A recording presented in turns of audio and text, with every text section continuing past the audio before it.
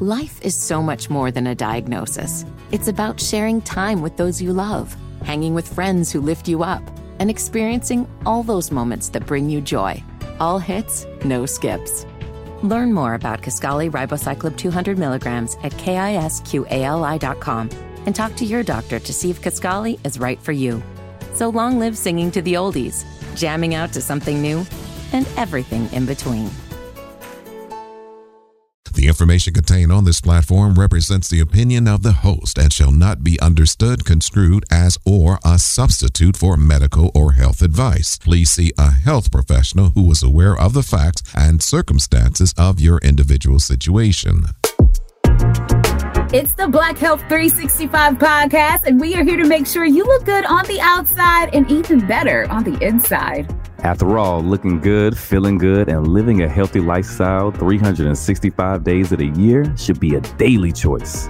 Here at the Black Health 365 podcast, we will address the healthcare disparities within the Black community with trusted voices and information to empower a healthy lifestyle. Ain't that right, Britt? I'm talking about mind, body, and soul.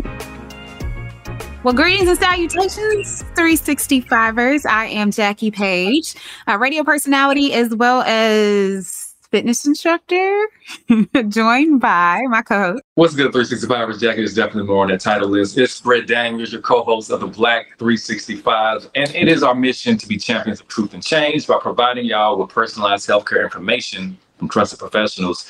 We're here to make sure the Black community thrives all year long with this information. So, Jackie, let's get into it. We got a great conversation coming up.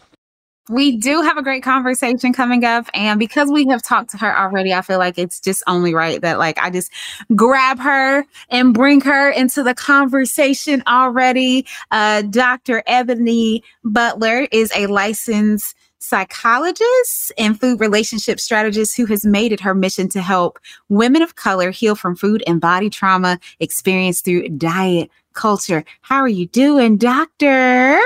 Hey, Jackie and Britt. I'm doing well. Thank y'all so much for having me again. Listen, the last conversation was amazing. So, we had to reel you back in and get you to drop some more jewels. Let's go ahead and kick it off with some check-ins real quick, fast, and in a hurry. Britt, how you doing? Today, Jackie, I'm teetering on feeling overwhelmed, but I'm really trying to reel it in and recognize the wins of the day. So a lot of big things going on. As you know, I run multiple businesses, and there's been a lot of things gravitating towards me, and things are scaling up. And with that scaling process, there are growing pains. And I'm trying to stay committed to the fact that I want all the smoke. I want all the things that come along with it, so that I can speak to the narrative when we get it where we want it to be. So that's where I'm at. Jackie, what's happening with you? I am trying to keep my head above the water, kind of like you. I don't run multiple businesses, but I do 152 million things. And there's 152 million plus 5 that are being put on my plate right now. So very thankful, that I have all the opportunities coming my way, and very thankful for everything that is, present in my life. But just trying to take a second to breathe, stretch, and shake, because it is a lot. It's a lot. It's a lot. So yeah, just trying to keep my head above water and just take a few moments to sit and, just breathe. Because I feel like sometimes we rerun, and we hold our breath, and then we find ourselves burned out. And I'm trying not to do that. So while I'm running, I'm just trying to take a second to make sure that I breathe in the process. Dr. Ebony, how are you doing today? Very much like you, Jackie. I'm just sitting with some things. I had my own therapy session today. And I am sitting with some takeaways and letting it just kind of marinate and process and work through some things in my mind, just kind of letting things just be. So that's where I am. I think a lot of times I'm ready to just jump into the next thing. And right now I'm just processing still what came up in therapy. But it's good stuff. So I'm excited. I hear that. There's nothing wrong with sitting, stopping, and smelling the flowers. I think that's something that we all need to do a better job of, is just sitting and just being present. And like you said, letting stuff marinate so that we can really internalize it and be better people from what we're taking in and we're internalizing. So it's so funny that you two brought this concept up, because as the 365ers know, I do these Dharma talks and set the tone for the conversation. And that actually was a Dharma talk for today. Sitting with things as we make transitions in our life. As we know, we're heading into the fall season. And I encourage people who have maybe been going go all summer to reflect on the fall and the winter are times where it's a little bit more softness that should be allowed into our lives, and sitting with concepts, sitting with understanding what we have done, what was convenient for us in this season may not necessarily be the same in the next season. And in that process, sometimes just sitting, just shutting up, just being silent, recognizing your behaviors, what behaviors serve you now that may not serve you in the future. We're going to talk a lot about behavior today because we're talking about eating disorders and how certain behaviors truly don't serve us, and where that misalignment comes from. From sitting still, we can find out what alignment really is. Let's get into the conversation. Yeah, and that's real. And speaking of behaviors, and going into a new season, cleaning is a behavior that a lot of people need to do. 365ers, we find these random articles and reels and stuff like that we like to bring to the table. And I found one recently from health.com. And it was very shocking because I actually walk around on a day in and day out basis with this little gadget on. The article talked about how this little gadget right here on your wrist, this little situation right here, can actually harvest a lot of bacteria. Because Britt is your face for me. But it's because I think the article said they grabbed like 20 different watches. They tested the watches, and out of the 20 watches that they tested, I think like 95% of them ended up coming back with some type of like bacteria on them. E. coli was one of them. Staph was another one of them. Yeah, because people aren't cleaning their watches. They were saying like the rubber bands, which is something that I'm actually wearing right now. The rubber and the plastic bands tend to be the worst. But yeah, talking about behaviors, 365ers, if you are wearing a watch, a sports watch, you need to start cleaning this thing like on a regular basis. The article said if you are in the gym, and I'm, talking to myself right now, but if you're in the gym on a regular basis, you really need to be cleaning yours like every day. If you're not in the gym on a regular basis, then maybe once a week. Dr. Ebony, what are your thoughts on this? Yeah, my face, I'm an expressive person, and my emotions and expressions all the time come across on my face. So I'm trying to like widen my eyes so I don't look so obvious. But yeah, this is bothersome. Because I'm just going to be transparent. I was putting my watch on one day and my wrist started itching. But this is exactly why. Because it needs to be cleaned. I don't think we think about that. But also, we need to clean our and clean our watches. So this is a good reminder. Thank you. A very necessary reminder. And it's so funny, Jackie, us being both trainers, I have all my clients who love to wear their watches to track every single thing they do. I have this one client where she goes on these self-described hot girl walks throughout in the city. She get her little 10,000 steps in, and I just imagine her as hot as it is in DC right now. I'm gonna make sure I give all my clients this reminder: clean your watch, clean your earphones. And the article, and it's funny that you bring up the headphones, as the article did mention that as well. The article did say like or headphones are another thing that does need to be cleaned on a regular basis. And Dr. Ebony, funny, you're saying your arm was itching. Maybe about 6 months ago, I don't know if I was wearing my watch too tight or if I just hadn't cleaned it, but I started to get like a little red situation on my arm. Started to clean it on if not an everyday basis, every other day basis with alcohol, and it immediately went away. So 365ers, if you are not cleaning your headphones and your watch, it's time to do that, especially if you are hitting the gym and you are working out and you're sweating on a regular basis. You need to be cleaning that thing off on a regular basis, honey. Find some alcohol, apple cider vinegar, I'm trying to think what were the other. It was apple cider vinegar, Lysol, and there was one other thing that they said were really good as far as cleaning it off.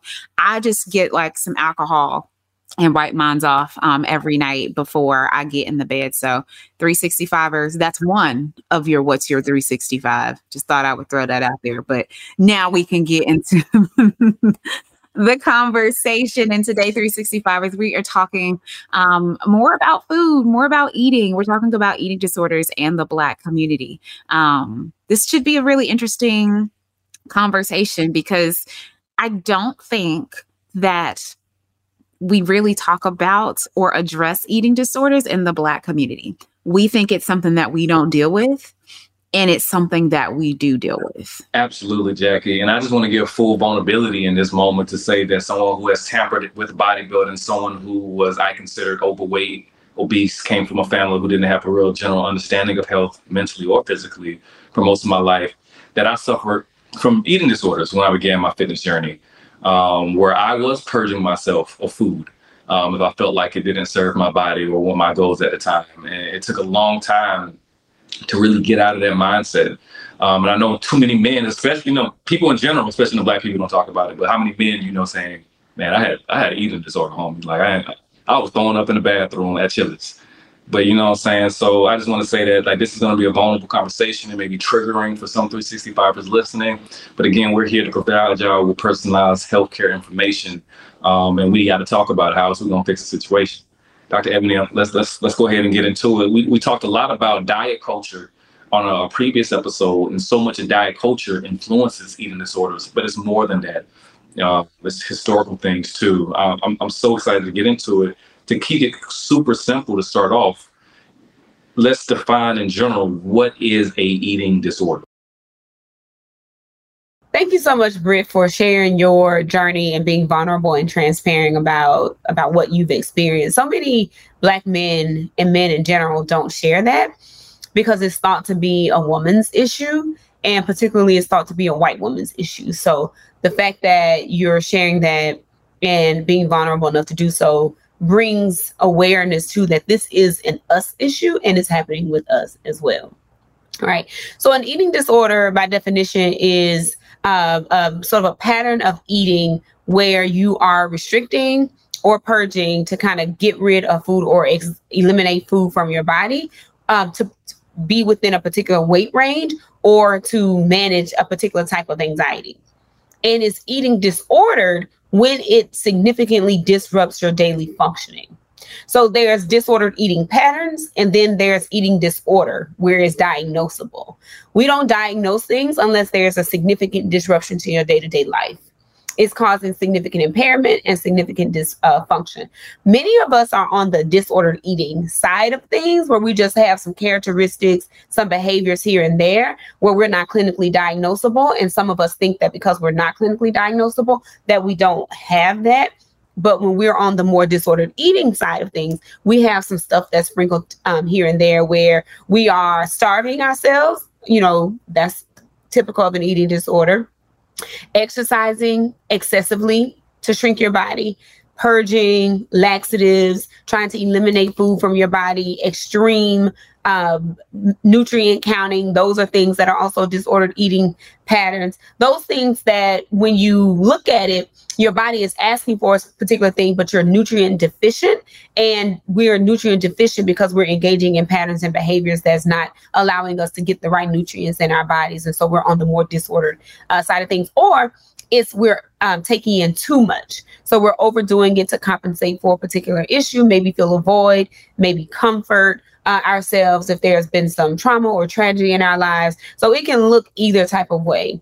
But the disordered range, we're going to see your anorexia, your bulimia, and then this thing where it's not in the DSM, but orthorexia, where there's an obsession with clean eating. You mentioned some of where eating disorders come from. Are there other areas or other places that eating disorders come from? Is it trauma? Is it a genetic thing? Is it, society? Where do eating disorders come from? It's all of those things, right? If we think about middle school, let's think about middle school, where we pick up a lot of behaviors from our peers. Sometimes it's learned, right? If you are a person who struggles with your weight or struggles with emotion regulation, and your peers introduce you to this mechanism by which you can regulate yourself, then you can pick it up and find that you like it. It's no different than picking up alcohol or picking up a substance, picking up cutting behaviors, that kind of thing. So you find that you like it, and that's what you end up doing to get the desired outcome, whether that's to feel better about yourself, to feel like you're more right, to feel like, whoo, I cleanse myself of that. I'm going to be in the safe range. That won't stack on the pounds. So whatever that is, so you can learn it. You can pick it up from your family. Think about how many times we grew up hearing our moms, aunties, older cousins, big sisters talk about, oh, I need to lose weight. That's something that I need to do. And then we find out what they're doing to lose weight, whether that's taking laxatives, taking pills, over exercising. Those are the things we can also pick up. So your environment plays a role in that. And also it can be something that you pick up on your own when you're dysregulated and you're like, okay, what do I need to do to control what's happening with me? And then you feel like, oh, I'm going to purge myself of this. And that cleanliness, that feeling of having eliminated something makes you feel lighter. And you learn that's what you need to do. It's almost like you had a release. And that's what a lot of people find too when they have engaged in cutting behaviors. So it can be any of those things. When you talk about genetics, there is this thing called epigenetics, which means that you're passing down things from generation to generation. And mainly we're talking about the mom that passes down things to the child. So if your mom struggled with some mood disorder or anxiety issue, emotion dysregulation, then by 5 months, you have all the cells that your mom had. And so that's being passed down to you as well. And so some of that stuff can be ingrained in you, and it can be almost automatic. And so you have what we call a predisposition to some of these things, right? Just like you can have a predisposition to alcoholism, predisposition to substance use, you can have a predisposition to some of these behavioral issues that, if nurtured in the right way or exposed in the right way, can then be exacerbated. I love that you brought up predispositions. I love that you brought up epigenetics. I'm a big nerd. And talking about how trauma is passed on literally through our DNA code. Talking about how culturally and historically Black people as a community have been displaced and have lack of access to certain resources. And so when you speak on we're predisposed to certain things, or our environments can activate these DNA patterns and lead to those disorders. It's so much there that's it's sad to hear. It's really, really sad to hear.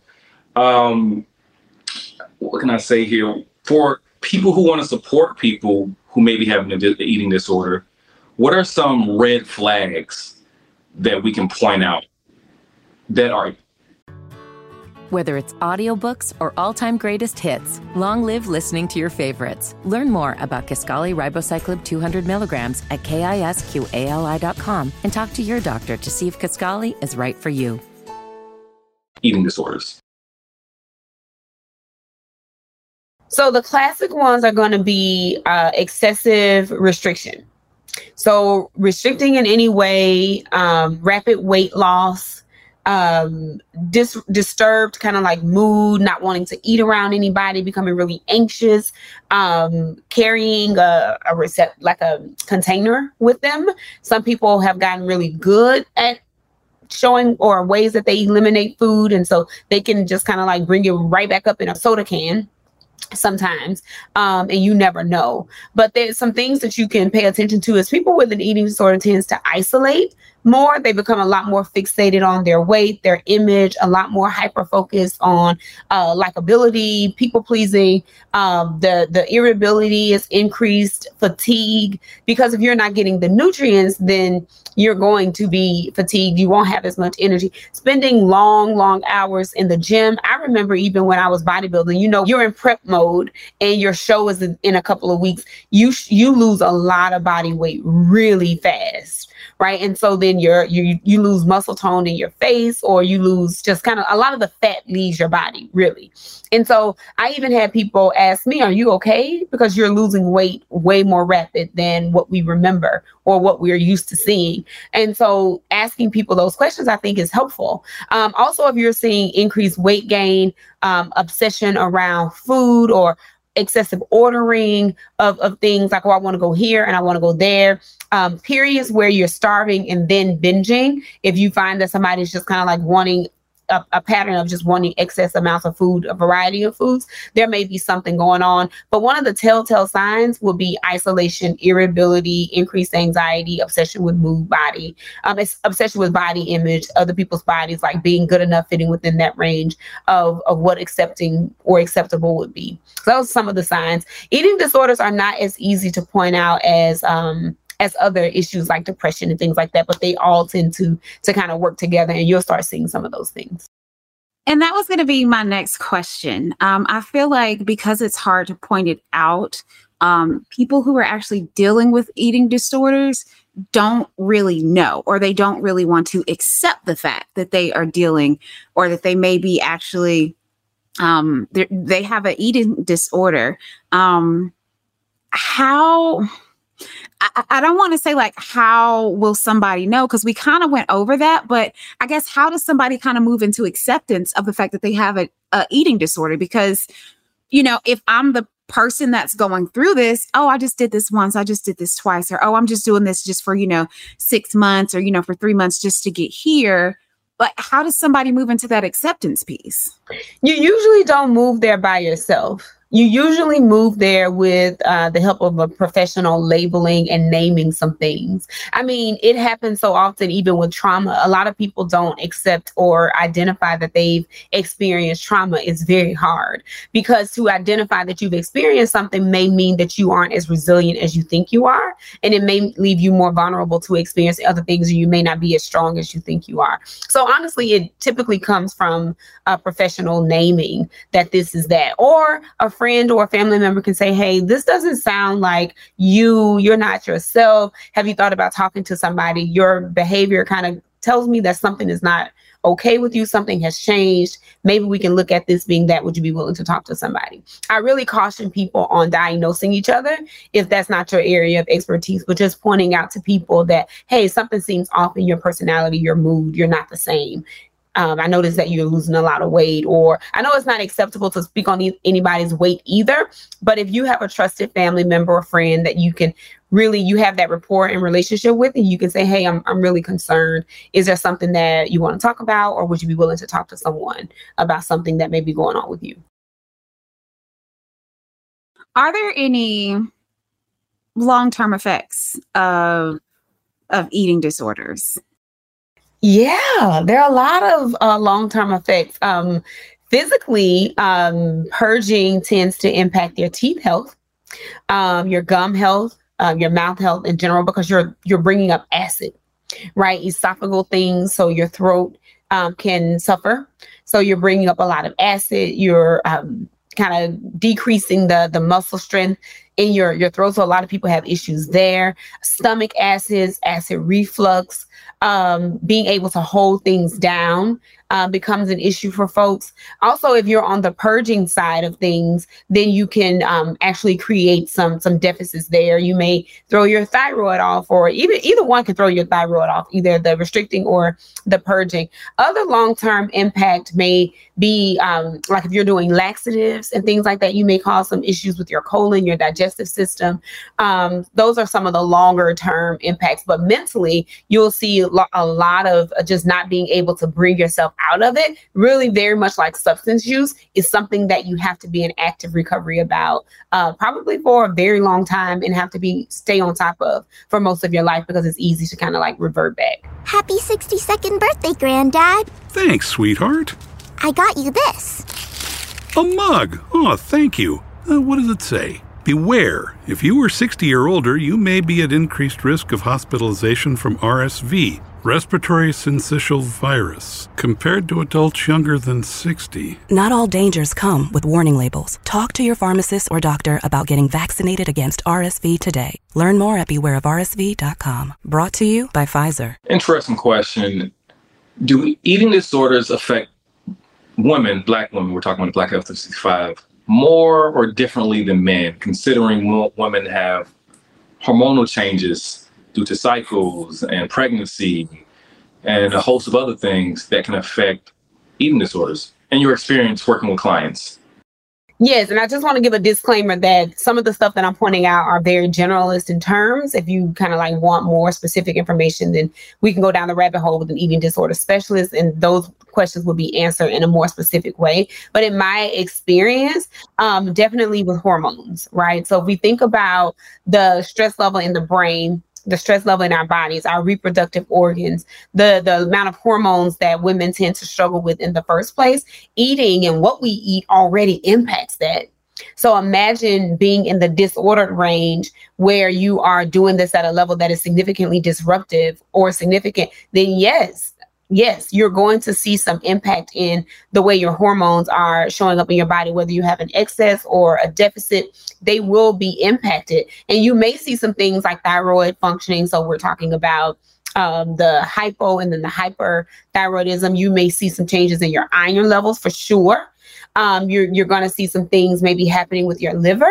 You're going to see some things happening with if you do some estrogen, progesterone checks, especially if you're people who already struggle with like things like PCOS or fibroids or endometriosis. Nutrients and what you put in your body and how you balance that all out is super important. So if you're in the disorder range of things, then you can be impacting those in a way that is not helpful. If I have an eating disorder, if I know somebody who has an eating disorder, who should they go see? Do they go to their primary care physician? Do they need to seek a specialist? Who am I going to go see? Either one of those people that you have access to. I would never tell people to, wait until you go see a therapist. Some people's first point of contact is their primary care physician. Some people's first point of contact is their OBGYN. So whomever you have access to, and if you feel like something is off, then that's definitely the person that you want to disclose it to and let them triage you. Let them refer you out to somebody else who can probably help. And most times they're going to say, do you want to speak to a psychiatrist? Or I have a referral to a therapist who can help you more with this, a specialist. And so that's where you're going to want to start, whomever you have access to. A lot of times the conversation that we have in our culture is that people have eating disorders due to something called body dysmorphia. Could you define that for us? Yeah, in simple terms, it's basically seeing yourself very different than how everybody else sees you. Seeing your body as distorted, wrong, or having an irrational image of what your body looks like. So seeing something in the mirror or in a picture that no one else can see but you. For example, if you're smaller, you may see yourself as larger, or if you just have some traditional features, you may see that as flawed or something just severely sort of distorted. It's almost like you ever been to a carnival and went to the glass house? So it's almost like seeing yourself in through one of those mirrors. I can honestly say that I may still suffer from a little bit of body dysmorphia, but with my education as being a trainer and being in the wellness world and surrounding myself with supportive people, they put sense in my head where I don't put the sense to myself to be fully forthright. I feel like I'm small. Like I go to a lot of bodybuilding gyms. I feel like I'm petite compared to some of these guys. But then I also know the self-worth. Why am I comparing myself to these dudes who may have assistance from other means? And I'll leave it at that. But so body dysmorphia is definitely something I, as a man, have struggled with and continue to work with. And it's psychological. And we need a psychological support. It's a real thing. It's a real thing. And if we're really honest about it, a lot of us do still struggle with seeing ourselves very different than how people see us. Right. And so you're picking at yourself in the mirror. And so we call these checking behaviors. If you're picking at your side or picking at your back or picking at your thighs or picking at your boobs or picking at your butt or picking at your legs. But basically you ever seen people pinch themselves to just see how big they are, how small they've gotten. They walk past the mirror, they're checking themselves out because we really see ourselves super different than what everybody else sees us. And usually that's on the negative end of things. Most times people see us far more positive than we see ourselves. But because of the things that we've gone through, the messages that we've received, we see ourselves in a very different light that tends to be more of the distorted, something is wrong with me, I'm flawed end of things. And I hate to say this, but I feel like body dysmorphia is something that a lot of trainers deal with. Because I can't look at you and tell you that I didn't grab my belly yesterday and be like, "Ooh, girl, what is going on here?" I was once bigger and lost weight and was like super petite. And I mean, I'm petite, but I was like petite. I've gained weight and now I'm trying to, drop the weight down. And I've been in the same shoes where I'm just like, girl, you're thick, girl, you're looking big. And I've had people tell me like, Jack, you look amazing. Like you look like, you work out. And I'm just like, I don't see that. But I think a lot of that comes from, I think that's just a common thing with like trainers that we spend a lot of time comparing. And because we do so much comparing, we find ourselves having a little body dysmorphia. I hate to say it, but I honestly feel like it's something we all kind of deal with in some way, shape, or form. It's the truth. It's the truth. And we're constantly, even more so now, comparing ourselves to everybody because of the abundance of images that we see on social media and what you see popularized and what you see glamorized and accepted and what gets paid and the people who get elevated and kind of put in front of more people. We're more and more seeing that these bodies are good. You need to change yours to fit that. Even though we logically know we all don't have the same body type. My body will never look like yours, and yours will never look like mine, will never look like these people we see all the time. But sometimes we go there and we're really in the place where like, if only I did X, then I'd look like that. Or why am I not like that? And it really boils down to, when we're in session, it really boils down to, what's that connected to? What's your core belief? And a lot of times that core belief is, I'm not good enough and I just wish I were better. On the opposite end of eating disorders, perhaps. Whether it's audiobooks or all-time greatest hits, long live listening to your favorites. Learn more about Kisqali Ribociclib 200 milligrams at KISQALI.com and talk to your doctor to see if Kisqali is right for you. Or body dysmorphia, should I say. We have body positivity language and culture. And I can think of a few celebrities that I won't name that come to mind. How do you feel about this movement of body positivity? So I have several thoughts about body positivity. I like the movement because I like the essence of the movement. The essence of the movement is that all bodies are good bodies. All bodies deserve to be healthy. All bodies deserve to be praised, and all bodies deserve to have space. That's the body positivity movement. I feel like it's been co-opted by a lot of different people to then kind of send the message that people want to send. And it's become exclusive to the very people who actually started the movement, which was Black women. And so the body positivity movement has been co-opted and taken in another direction that doesn't give those people the credit. And so that's when I say I have several thoughts about it. In the essence of it, though, I do think that body positivity serves to kind of give people permission to be in the acceptance phase of health.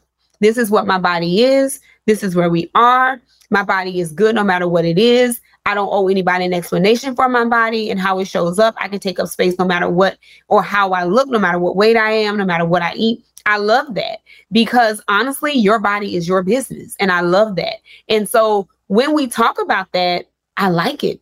But some people take the message and, like we said before, interpret what they want to interpret, which means that I don't have to take care of my body. My body can do what I want it to do. And that's true. You don't have to take care of your body, and you can do with it what you want because it's yours. And that's not what that meant. And that's not what that means. It just means that, you get to take up space in this in any way that you want to too. So it can be very complicated and complex when you think about all the ways that it's changed. But I do like the messaging around, you belong in the gym too. You don't have to look like a size 0 to be in the gym. You don't have to be muscular in order to be an athlete. I do like it for that reason. And I do like that it gives more people permission to be seen and take up space.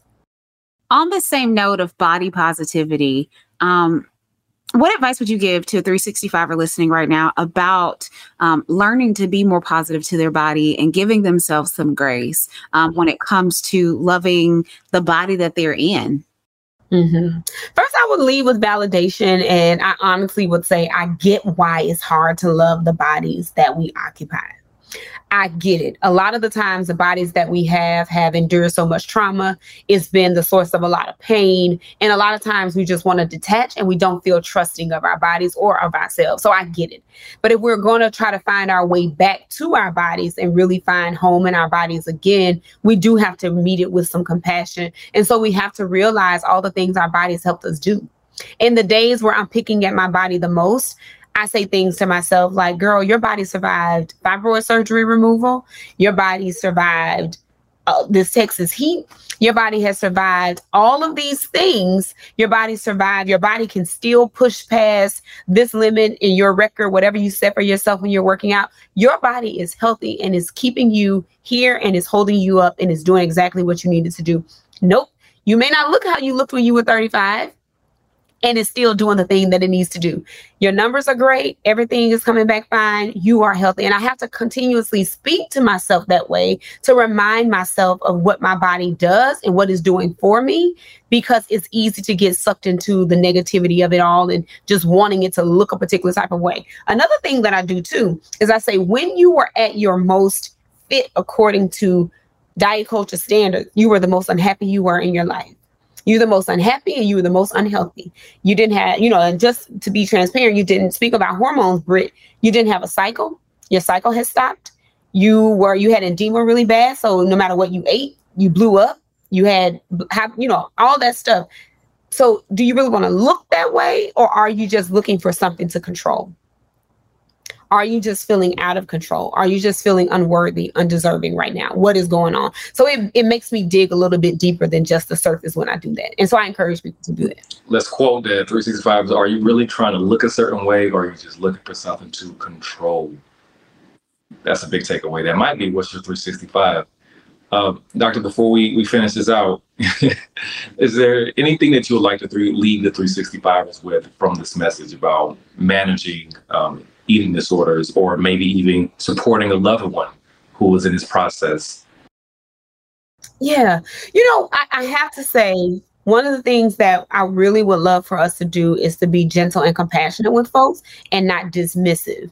I think because we have not seen a lot of this represented in our communities, it's easy to dismiss and say, oh, she just needs some attention, or he just wants some attention. And he nothing to be depressed about. That's just him. That's how he's always. We need to be a little bit more careful with how we dismiss people and minimize what they are going through. So one of the things that I will leave everybody with is just to kind of like be gentle with who you're coming in contact with. If you have a relationship with people whose health you feel concerned about, find a gentle way to tell that to them from a place of care, love, and compassion, and offer support with finding help rather than ridiculing and criticizing, because we all are dealing with something. And some of us have found coping in manipulating our bodies. Some of us have found coping in other ways that may not be helpful. And so all of us are trying to find our way back. And so being compassionate with ourselves in that regard, I think is most helpful. That right there, we are all dealing with something. Honey, I done said that one too many times to people, because we are. And like you said, we're all dealing with something, and how people deal with it is all different. So give grace no matter what the situation is. We are all dealing with something. Even the people that look the happiest, they are dealing with something. Dr. Ebony, again, thank you so much for just joining us on the Black Health 365 podcast. If people want to reach out to you, if they want to contact you on social media, where can they do that at? Absolutely. You can find me at Dr. Ebony online, on Instagram, all the socials except for TikTok. I'm Dr. Ebony. And then you can find me at drebony.com on my website. Dr. Ebony, again, thank you. 365ers, as always, if you want to reach out to us, if you have something that you want us to address, hit us up on IG, Black Health 365. Again, that's Black Health 365. I'm on Instagram. Well, I'm on all social media at Love Jackie Page, YouTube, Instagram, X, you name it, I'm on it. Love Jackie Page. Britt, where can I find you at? And you guys can find me at prophetfitness.life on all social media platforms. As we discussed earlier in our Dharma talk, it's the time to sit still and recognize what behaviors are going to serve you in this upcoming season. But as always, it's your responsibility to be the advocate of your health. This is the Black Health 365. Peace, namaste, and love. Black Health 365 is an Urban One and Reach Media production, hosted by Jackie Page and Britt Daniels, created by Samuel Tatum and Laura Lopez, executive produced by Brittany Jackson and Kadisha Campbell, editing and production, Jahi Whitehead, sales and corporate sponsorship, Patty Johnson.